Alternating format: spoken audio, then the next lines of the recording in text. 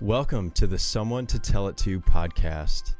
We started Someone to Tell It To in 2012, and all along our philosophy has been to listen. Because our mission is to cultivate meaningful connections through compassionate listening and to train others to do the same, we thought it might be best to highlight both aspects, listening and training, in a podcast. Both listening and training continue to catalyze this global listening movement where someone's voice is being heard, someone is being reminded that they matter, and someone doesn't need to feel alone in whatever they are facing. We will be posting 2 episodes each month to start. One will highlight training because we can all benefit from learning how to become better listeners. The second will highlight how listening has played a vital role in an individual's journey. We are so excited to share these rich conversations with you. We've spent a lot of time trying to figure out what to call the people we listen to. Are they clients, friends, storytellers? Nothing quite fit. So we wanted a name that represented the type of relationship we try to build and the way we value those we listen to. But the fact is we struggled. We struggled to find a single word that could accomplish what we realized, what we needed. And so in the end, we were surprised to find the answer that was staring right at us. Someone. Someone with a story to share. Someone who needs a friend. Someone who is grieving, angry, lonely, afraid, or has questions about matters of faith. Someone who simply needs someone to listen. We always hope to establish a mutual relationship between friends who are sharing life's journey together. So that means that you are someone. You have a story worth sharing. You have inherent worth. You deserve to be seen, heard, and known. It also means that we are someone. We have stories of our own. We value knowing, showing up and listening and compassion. We want everyone to know the joy of engaging in meaningful relationships. You'll see us using this refreshed terminology from now on. And when you see it or hear it, we hope it makes you smile. You are someone. 5 years ago, this coming week, we received this email. Good afternoon.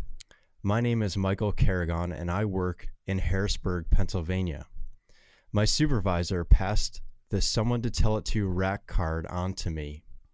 In a nutshell, my marriage is on life support. After years of unchecked, codependent-related issues, my wife was the brave one to suggest that we separate for a season. I was diagnosed with cancer in December of 2010 and have been cancer-free since 2011. My mother, who lives in New York, recently went through a tough battle with breast cancer and is cancer-free.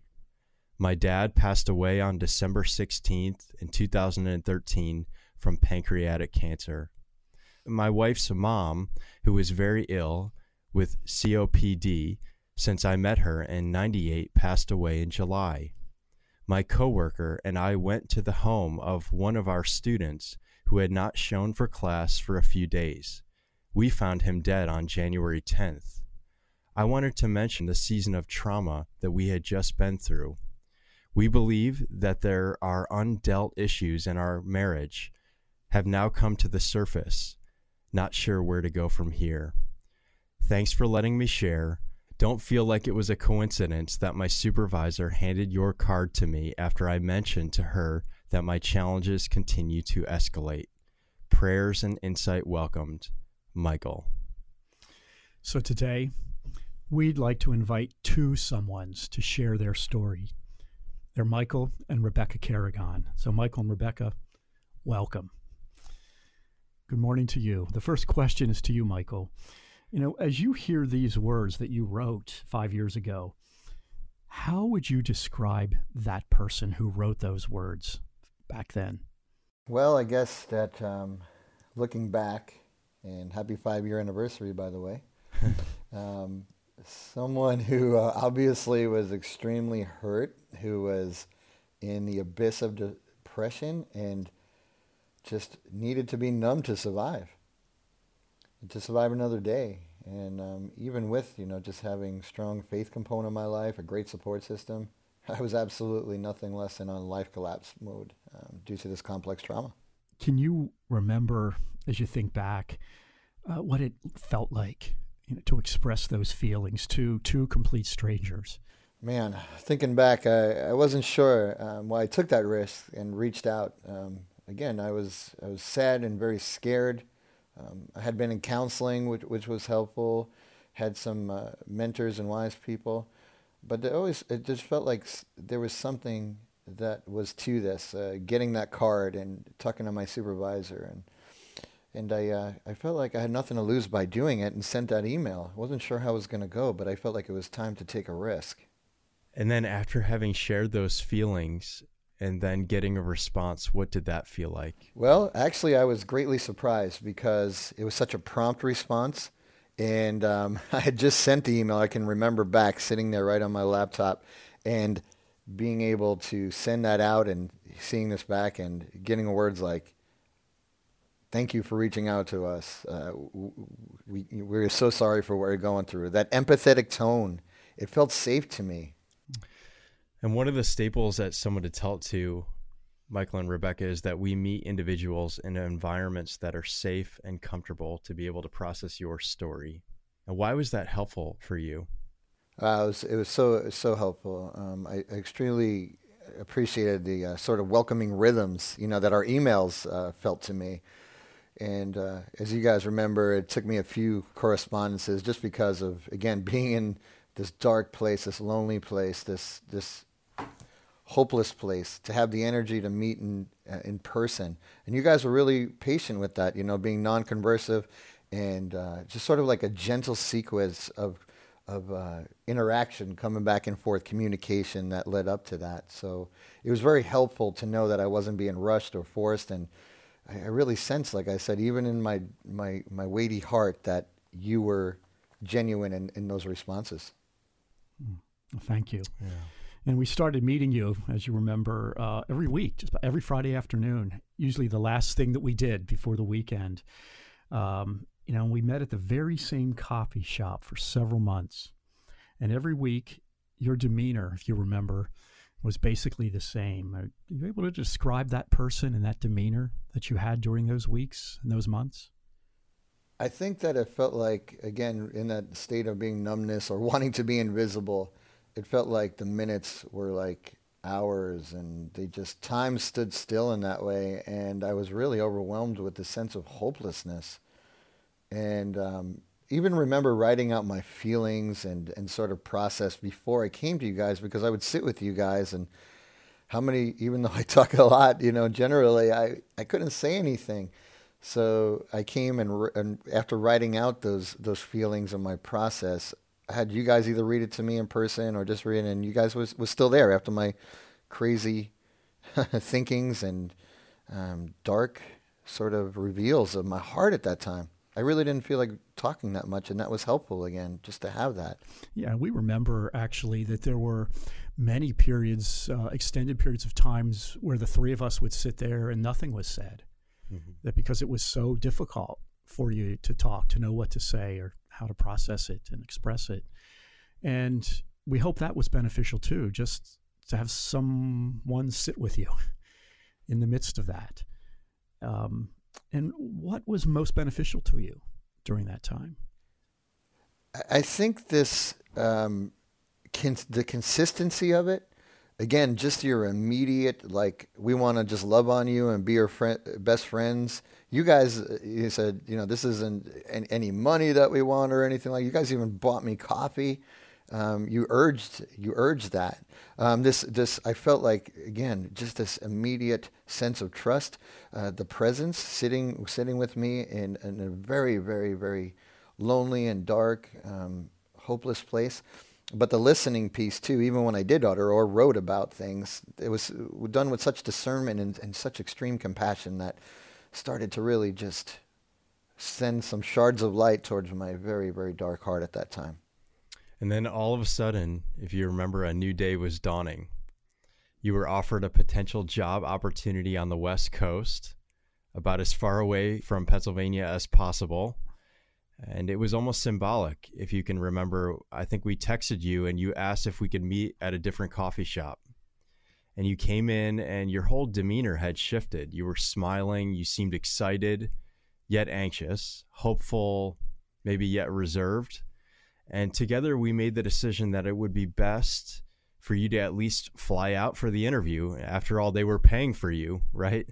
And you were offered the chance to get away. So it was worth taking that risk. And then you texted us when you were out there and said that the interview had gone well. And you returned and we met up again and you said, guys, I think I'm going to go for it. So a new day was dawning and light was returning. And then something happened 2 weeks later that would change your life. What happened? Yeah, it was a great assessment, by the way, of that time as looking back, and just so thankful this morning to be sitting here talking to you guys about it today. But, taking that risk and going out and talking with you and a couple other key people, you guys and a few key people, didn't want to go and just do the geographical cure. Again, I don't, going through a divorce and it was heartbreaking at all levels. And my support system was either mostly in Pennsylvania and some in New York. So here it is going out there to the West Coast and had to really just check my thinking and have the urge. You guys say you're permission givers. You don't tell us what to do, but you give us permission to be able to take good risks. And I'm glad I did it. So 2 weeks later, new town, new job, one person who I knew through a work relationship that hired me. I knew for me it was going to be vital to be a part of a church because of my faith. So I had a church that I was going to go to, and that week I sat in someone else's pew, and things changed. Okay, so this is where we're going to ask Rebecca to talk. So, Rebecca, you were that person who Michael met in church that morning, 2 weeks after he arrived in Oregon. I was. What was that moment like for you when you met him? It was very interesting because when I met Michael, I just kind of, I don't know, I didn't know him. I didn't know anything about him, but he just gave me a smile, and I actually had met him right before he sat in my pew. I was throwing away my tea, and he was throwing away his coffee, and our eyes met, and he just had a very warm, welcoming look about him. And then sure enough, when I went to sit down, he was sitting in my spot. Let it be said too that I was not looking to meet any women or anything like that or pick anybody up. It's just crazy. Yeah, sure. We know that, and probably neither of you were looking for that. I mean, we're not expecting that. No, she wasn't looking for me. No, we were not. That's pretty emphatic from her side, huh? And we remember what you told us, Michael. Her first line was to you, and then when she found you sitting there and say, "Hey, you're sitting in my seat," we love that. So we can laugh about that, but previous to that, Rebecca, you had your own share of heartache, your own heartbreak. And would you like to tell us a little bit about your story and your background before you met Michael? Sure. So I was raised on the Central Oregon Desert, which looks pretty much like the moon. So it's about as different from Brooklyn as you can get where Michael was raised. So out there I met my first husband. We met on the school bus, actually, when we were in high school.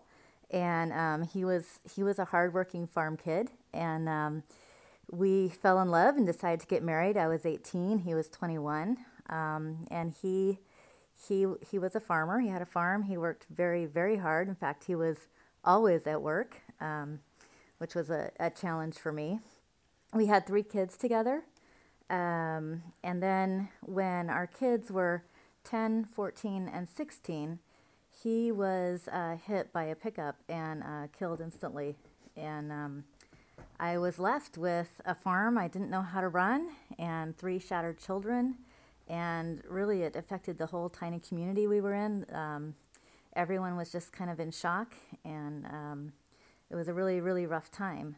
And So I decided that my kids needed to be my priority, and I decided that I wouldn't date until after they were grown up. And so I'd been a widow for 5 years when I met Michael, and both my sons were in college, and my daughter was still at home. And there were a lot of challenges in that time. My husband had passed away. Both my sons were involved at separate times in life-threatening accidents. I went through a lot of financial upheaval, just all the red tape of someone dying suddenly who's a business owner, and dealing with that. And there were numerous lawsuits and just all sorts of continual unrest. It was a very, very difficult time. You two started spending more time together. And I think it was maybe a year or so later, we actually got to meet Rebecca face to face. You had been out here on the East Coast. Could you tell us a little bit about that, why you had come out to the East Coast? Sure. I had told my daughter, I kind of made a bargain with her, that if she graduated from high school a year early, that I would take her out to New York City, where she was hoping to attend fashion school. So I did a house exchange, and we ended up, she and I, in New York for a year to get residency so she could attend school. So I was in New York City, and Michael was still here in Salem on the West Coast. And so we spent a lot of time talking on the phone, having really good conversations, deep conversations, hard conversations. But we were apart at that time. And I wanted to meet people who had known Michael for a long time. As our relationship was deepening, I just wanted to get to know who he was. And there were these two fellows that he talked about a lot, named Tom and Michael. And they came up in conversation all the time. And so I was very excited to meet with them. So I met Tom and Michael in New York, and they did what they do best, is they asked pertinent questions, and then they listened. And it was wonderful to meet you guys. Oh, thank you. Thank you. So we're going to fast forward a couple of years now. And we remember it was a Saturday afternoon in June. Mm-hmm. And Michael, you texted us. I did. And we were not surprised by part of the question, but we were surprised by another part of the question. So can you share with us what the text was and then what you asked us? Absolutely. Again, I'm glad you stated that fast forward, because during that period of time, there was so many conversations, including someone to tell it to and other people that were speaking into our lives and helping us press through some wounds and aversions for good reason, you know. And that afternoon, just kind of did the unthinkable and heard the unthinkable. I asked Rebecca if she would marry me and to do life together the rest of our lives, and with the idea that we knew it was going to be hard moving forward, and let's do it together and try to bless some others down the way. So she accepted. I don't think it was just a moment of low blood sugar. She actually said yes a few times and immediately tested you guys and a few other key people, but I felt very impressed. We felt very impressed. It was obvious.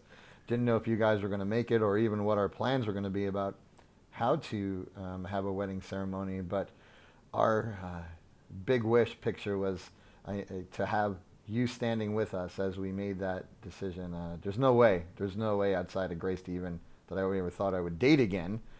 Here I am, moving towards now marriage, and you guys were my instant best bros since 5 years ago, and now I said, would you guys stand with us as we make this official?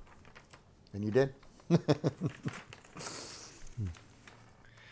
Well, as pastors, we get asked to do many, many weddings, but it's not too often that we get asked to participate, especially as the best men.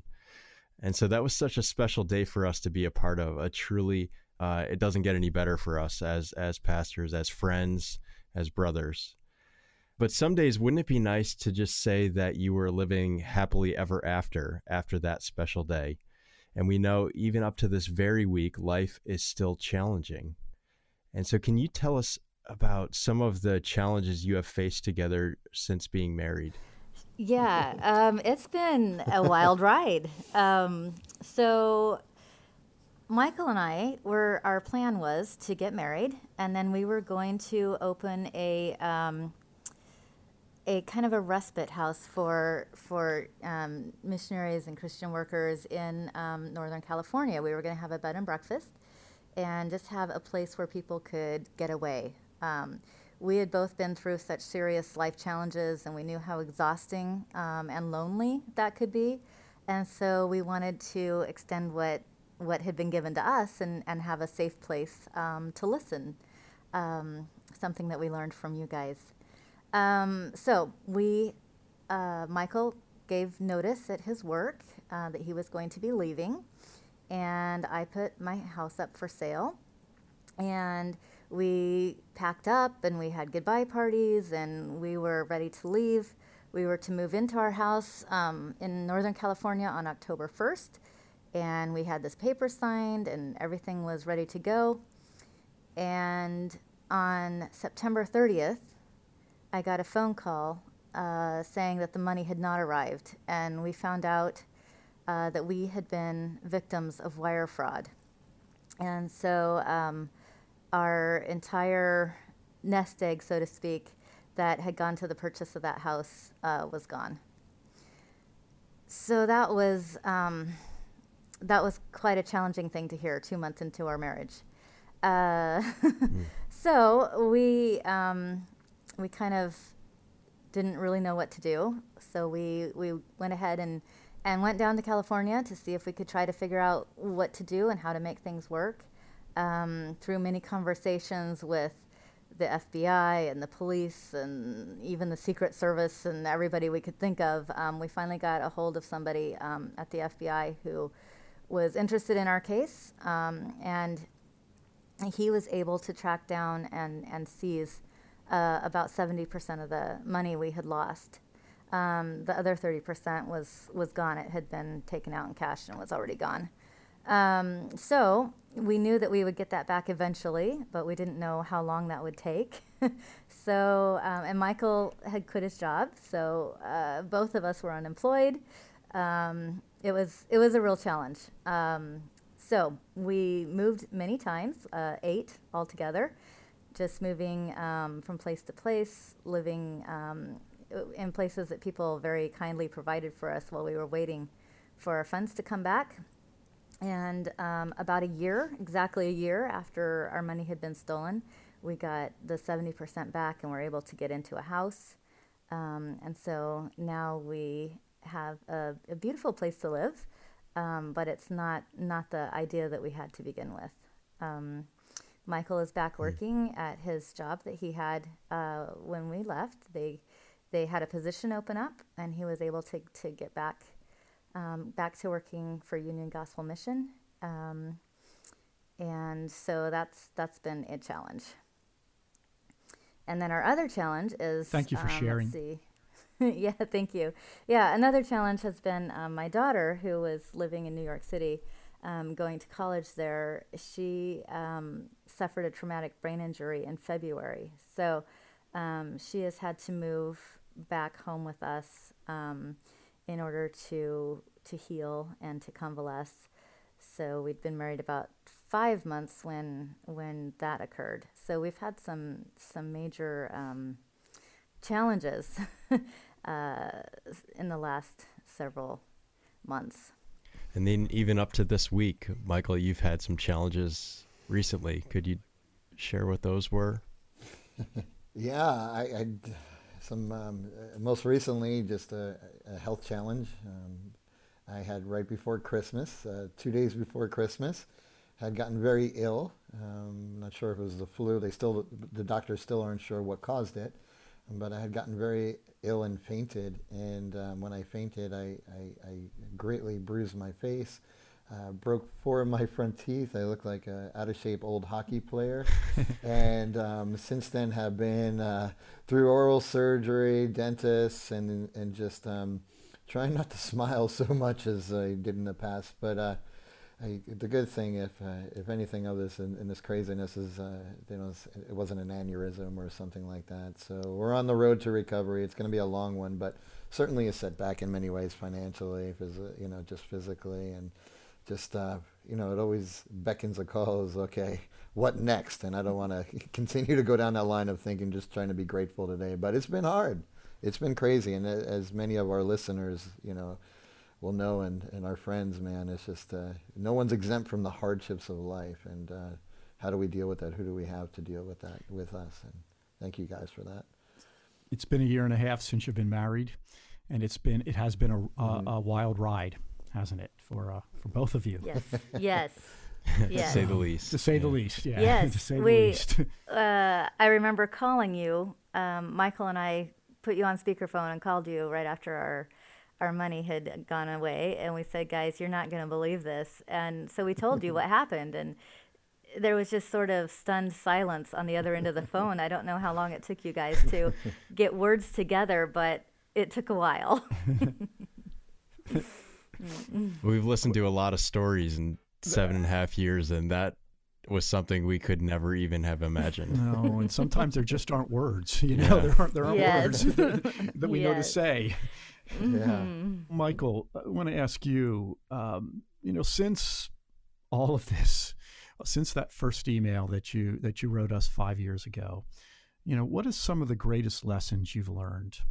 Yeah, I think of right away, just as we were talking about the huge significance of having you guys here at our wedding, and also during my first meeting with you guys, and all the different presence times that we had together. I think about how the lessons weren't in theory. I mean, we can read books, we can, I love all that stuff in theory, but the lessons were learned and continue to be forged in the experiential realm, and especially in the context of safe, healthy, unconditional relationships, especially in those seasons of tribulation, uncertainty, overwhelming circumstances. Man, they're just so crucial. So when we first met earlier in the podcast, I had mentioned about some of the things that were so impactful to me was the consistency, the safe and healing environment, the trust that was established, the patience that you guys had, being fully present with me. And then I think about at the wedding, those same things were there. And you guys, I know, I have to say this before your listeners, that I know it was honored to have you guys there, and you guys made every effort to come out here. But I also know that was a great cost to that trip in terms of coming out and your families and all the other people that you ministered to. But to be able to do that and to be there with me, that was the greatest thing. How much that means, that ministry of presence. I know we both read a lot of Henry Nouwen, and just to talk about that, just that ministry of presence that he's alluded to in his writings. And man, you guys modeled that. So that was the greatest lesson, if anything. It wasn't anything I learned in college, or, those things are great tools, but it's like that whole adage of people don't know how much you don't care how much you know until you know how much I care. And you guys model that. Yeah. And Rebecca, we're going to ask you a very similar question. I mean, what are you continuing to learn about yourself that might be an encouragement to others who feel as if life is simply too much to bear? Well, what I'm learning is that, you just get up every morning and you just show up. Some days, yeah, it does feel like life is too much to bear. But what I've learned is you just keep going. You get up, you show up, and life continues to happen. You feel like it's over, but it's not. And every day, there's good things about the day, there's bad things about the day. But, Michael was talking about presence, and that's kind of what I've learned is you just get up, you show up, you're present to others, but also present to your life, and just continue. Obviously, your story, just like everyone's story, is unique to you. None of our stories are ever exactly the same. It's our story, your story. But for those who can see parallels in your story and theirs, what would you want to say to them? What's been most helpful for you throughout your story? And what has been most unhelpful? You can answer both of those questions, either of you or both of you, if you'd like. I would say that when my husband passed away, someone told me, you are going to need to tell the story much longer than anyone's going to want to listen, as a way to process grief. And I believe that whatever trials we're going through, we need someone to listen. We need to talk them through. But in our culture, we're tempted to just hide. And people say, how you doing? And you say, oh, good, everything's good. Because people don't genuinely want an answer to that question. People don't want to know that, I've been crying all day, or that, I feel unable to move forward in any way. And so to find those people in your life who will genuinely listen and who ask the question, how are you, and really want to know, has been incredibly helpful. There's been a lot of things that people say that aren't helpful, and some things that you just can't believe someone actually said that. So something that I would recommend, just sit with them and listen. And if they want to talk, let them talk. And if they don't want to talk, don't make them talk. Just sit and be present. That's what's needed at that time. So that's something I've learned. I've also learned that in my relationship with Michael, it's much easier for both of us to just sort of hide throughout these hard times, but we are trying really hard to continue to provide that listening for each other, to provide compassionate listening, which also means that we have to trust each other enough to open up and be honest, when maybe we'd rather just find it easier to not say anything at all. So to continue to communicate with each other, to continue to take those risks, and to just continue to speak the truth in love to each other. It's very difficult, and it's easier not to, but it's vital to getting through these hard times together, that we actually do it together. Okay. And again, having people in our lives who can hold us accountable for that, and who can ask, how are you doing?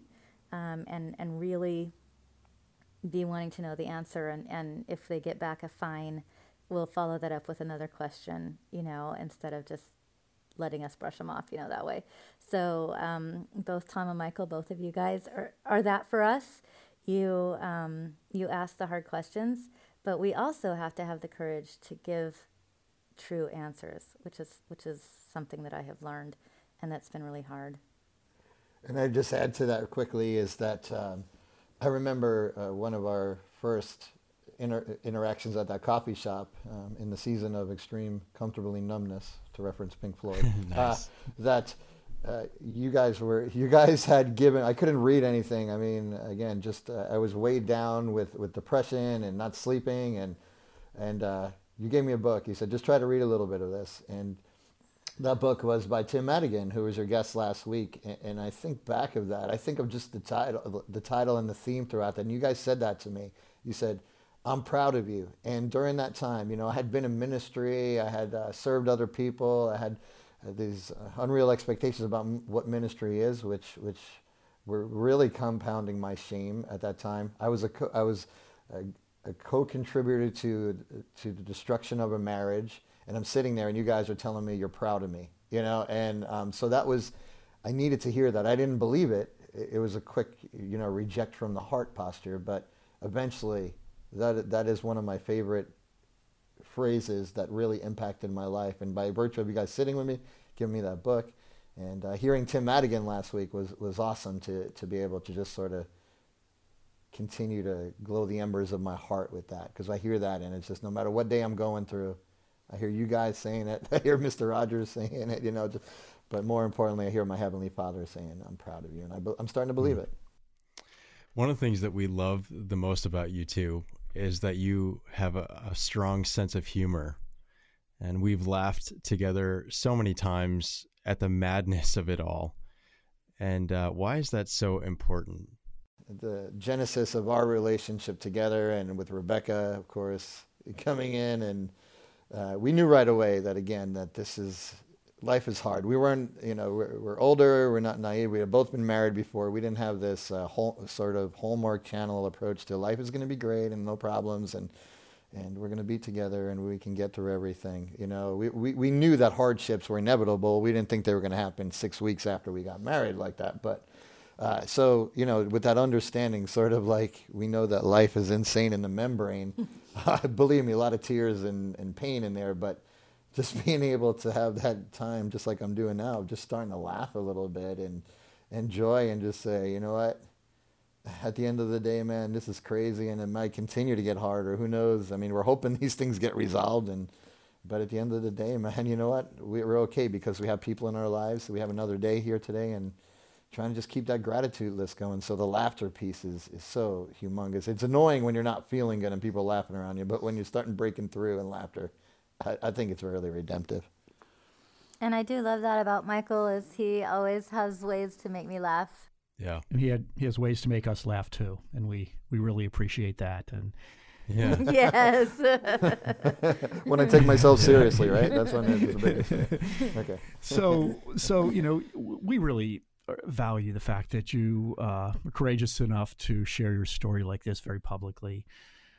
We know that there are these normal butterflies, and anxieties when you do something like this. Not that our audience is millions yet, but it will be. But why is that important to do? Why did you say, yes, we'll tell our story? Yeah, I think one of the again, little phrases that I've heard growing up and just in recovery circles and stuff is, to keep it, we got to give it away. And before that, this is an honor and privilege. And on one hand, to be free enough and to be to be anchored enough to share about our brokenness. I mean, this is like anti-resume stuff. We're not sharing all the compliments. We're talking about all these things that necessarily we're not proud of, and things that have happened to us or we've contributed to the breakdown of, and then crazy life events. So having you guys just with us, and especially things that are unresolved, listening to us, and even listening together in silence, that safe and healing environment, which is so transformative, man. Just that togetherness, it's just so pivotal for us and continues to be in our life. So Michael and I have, between the two of us, we have quite a variety of experiences, and a variety of really a lot of pain. But we feel like if we can transform that pain into help for somebody, encouragement for somebody, that somehow that gives us hope to get through the hard things, and to try and encourage people in the way that we have been encouraged.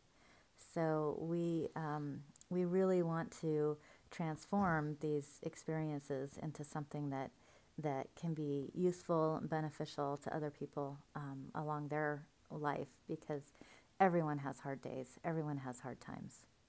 One of our favorite comments, we know that your story is actually in our second book, Someone to Tell It To, Move with Compassion. And one woman who's an elderly woman here locally had read our first book. And I remember she wrote me a message privately on Facebook, and she said, I just finished your book, and it just reminded me that I'm not such an oddball after all. And we really loved that comment, and that meant a lot. Just, again, the willingness to be vulnerable and open and to share our stories. If it provides inspiration to somebody else, then it's worth it. And I know Michael and I, as we wrote some of those stories, which were very vulnerable in nature, we remember saying to each other, without our brokenness, what do we actually have to offer people sometimes? One of the things that we talk about often in our work is the preventative nature of listening. maybe you could talk just briefly about that and some crises that may have been averted because people showed up and cared. Yeah, I think some of the stigma of, if people knew this about me, they wouldn't love me, or, that this whole idea, especially today in our culture, sort of, don't let them see you sweat, being able to put just this face on, whether it be on social media or in person, and I'm fine kind of thing, that's still prevalent in our society. I think that the things that have been so beneficial in of averting a deeper level of loneliness and despair and hopelessness for me has been, that idea of being able to, in the right time, be encouraged to take that risk and close your eyes sometimes and say, hey, here's something that is just, I don't even want to tell anybody, I swear it would be easier for me to take this to the grave. But knowing that thing, knowing that the people sitting before you, like someone to tell it to, and having those people in your life that you can take that risk and they're still going to be there, and they're gonna be right with you, whether it's consoling you with a hug or just looking into your eyes right after, dispelling that shame, that empathy. And that's been so pivotal. Being able to have those experiences. You can talk about these things again in theory, but until you're in that dark space, and both Rebecca and I know what it's like to be in that dark space, but the catalytic event of being able to take that risk, share that thing in the right time, in the right moment, that's what I believe is most preventative from continuing the downward spiral and just keeping yourself so insular, isolated, and just bottled up for years more of, or season more of depression. I think for myself, like Michael's saying, I was very good at putting on a mask and just hiding how I felt about things. And I would tell myself, oh, I'll deal with that later, or I'll talk about that later, or whatever. Instead, I would just stuff it and put on this pretty mask. But then I felt so unloved because nobody can love a mask. They can only love a true person. And so when you take the risk to step out from behind that mask and say, this is who I am, this is who I really am, that's the only time that you can really be loved, because if the people don't know you, how are they supposed to love you? And I have found that taking a risk with safe people, I have found that I can be loved, that I am worthy of love, warts and all. And to share that, there's such freedom in that. And yes, it does prevent continuing to live a very lonely life. We have just one more question for you before we end. You have both been through a lot. There's no doubt about it. We know the intimate depth of your story, and we know that there's been a lot of loss, a lot of pain, a lot of brokenheartedness. Would you change it all? Is there anything about it you would change, and why, or why or why not, or is having been through it, given you something that you're just so grateful for today? So that there's probably a lot of facets to that answer, and even to that question. But is there anything in closing, that you'd like to share about what you've been through and what it's meant? Absolutely. I mean, of course, I would change things if I could, which I know I can't. Especially the pain I caused others throughout my life. The hurts that I've caused others and endured myself for other reasons.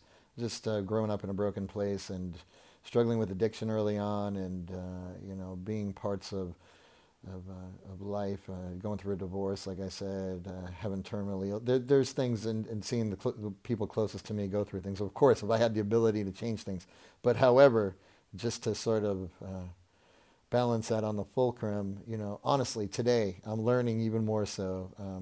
Something I learned early in recovery too is, gratitude list. Today I can honestly say thank you. I can honestly thank you.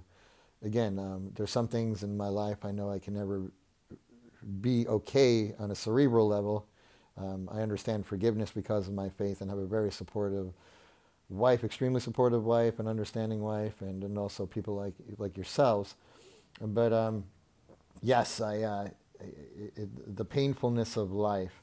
I think just in closing, before I let Rebecca share, it's one of our favorite authors is Brennan Manning, who you guys had given me a book by him too, which is Abba's Child, which has been catalytic in my life as well.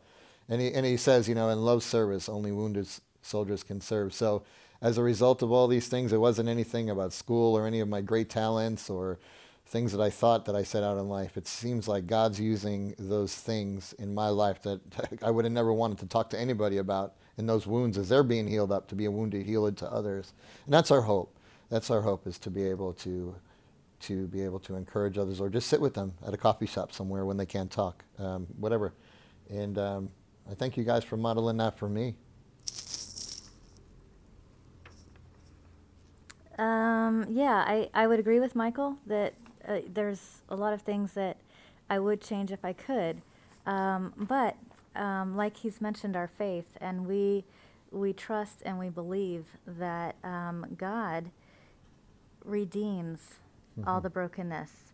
And so even though I would prevent the brokenness if I could, I also believe that God will take all of these things that are broken in our lives, and that he will redeem them, and he will make something beautiful out of them that could not have happened. And I also think that until you walk through those things, you don't realize that it's possible. So many people have said to me, I could never go through what you have gone through. But God gives you the grace to go through those things when he asks you to do them, and not before. And so now when these times come, I'm not as afraid, because I have experienced hardship in the past, and I know that I've been given what I need to go through it. So I'm grateful for the lessons learned, and I'm grateful for the craziness of life. And as Michael and I are always telling each other, well, at least we're not bored. That's right. That sense of humor again. Well, you guys are such an inspiration to us and to everyone else who knows you, and anyone else who is listening today. You truly keep on keeping on, and you humble us by your faith, your courage, your strength, your perseverance, and your unconditional love. So we are grateful for you, and grateful that you were willing and able to share your story today. Thank you. What a complete honor. And yeah, thank you guys. I mean, seriously, to have this conversation here early in the morning on the West Coast, and you guys there's no way this would have happened unless we really believe that card that I got from my supervisor wasn't supernaturally given to me. And we're so thankful for you. And we know, again, just even with everything going on in your own lives, that same urgency of like, hey, keep us posted, or what's going on, or if we're going through something. You guys are, man, right on the spot, being willing to come out here and meet up with us whenever we're on the East Coast. We can't wait to see you guys again, because to me, that's one of the most safe feelings I know this side of eternity. So thank you so much for that. And you two are our best men. Best bros.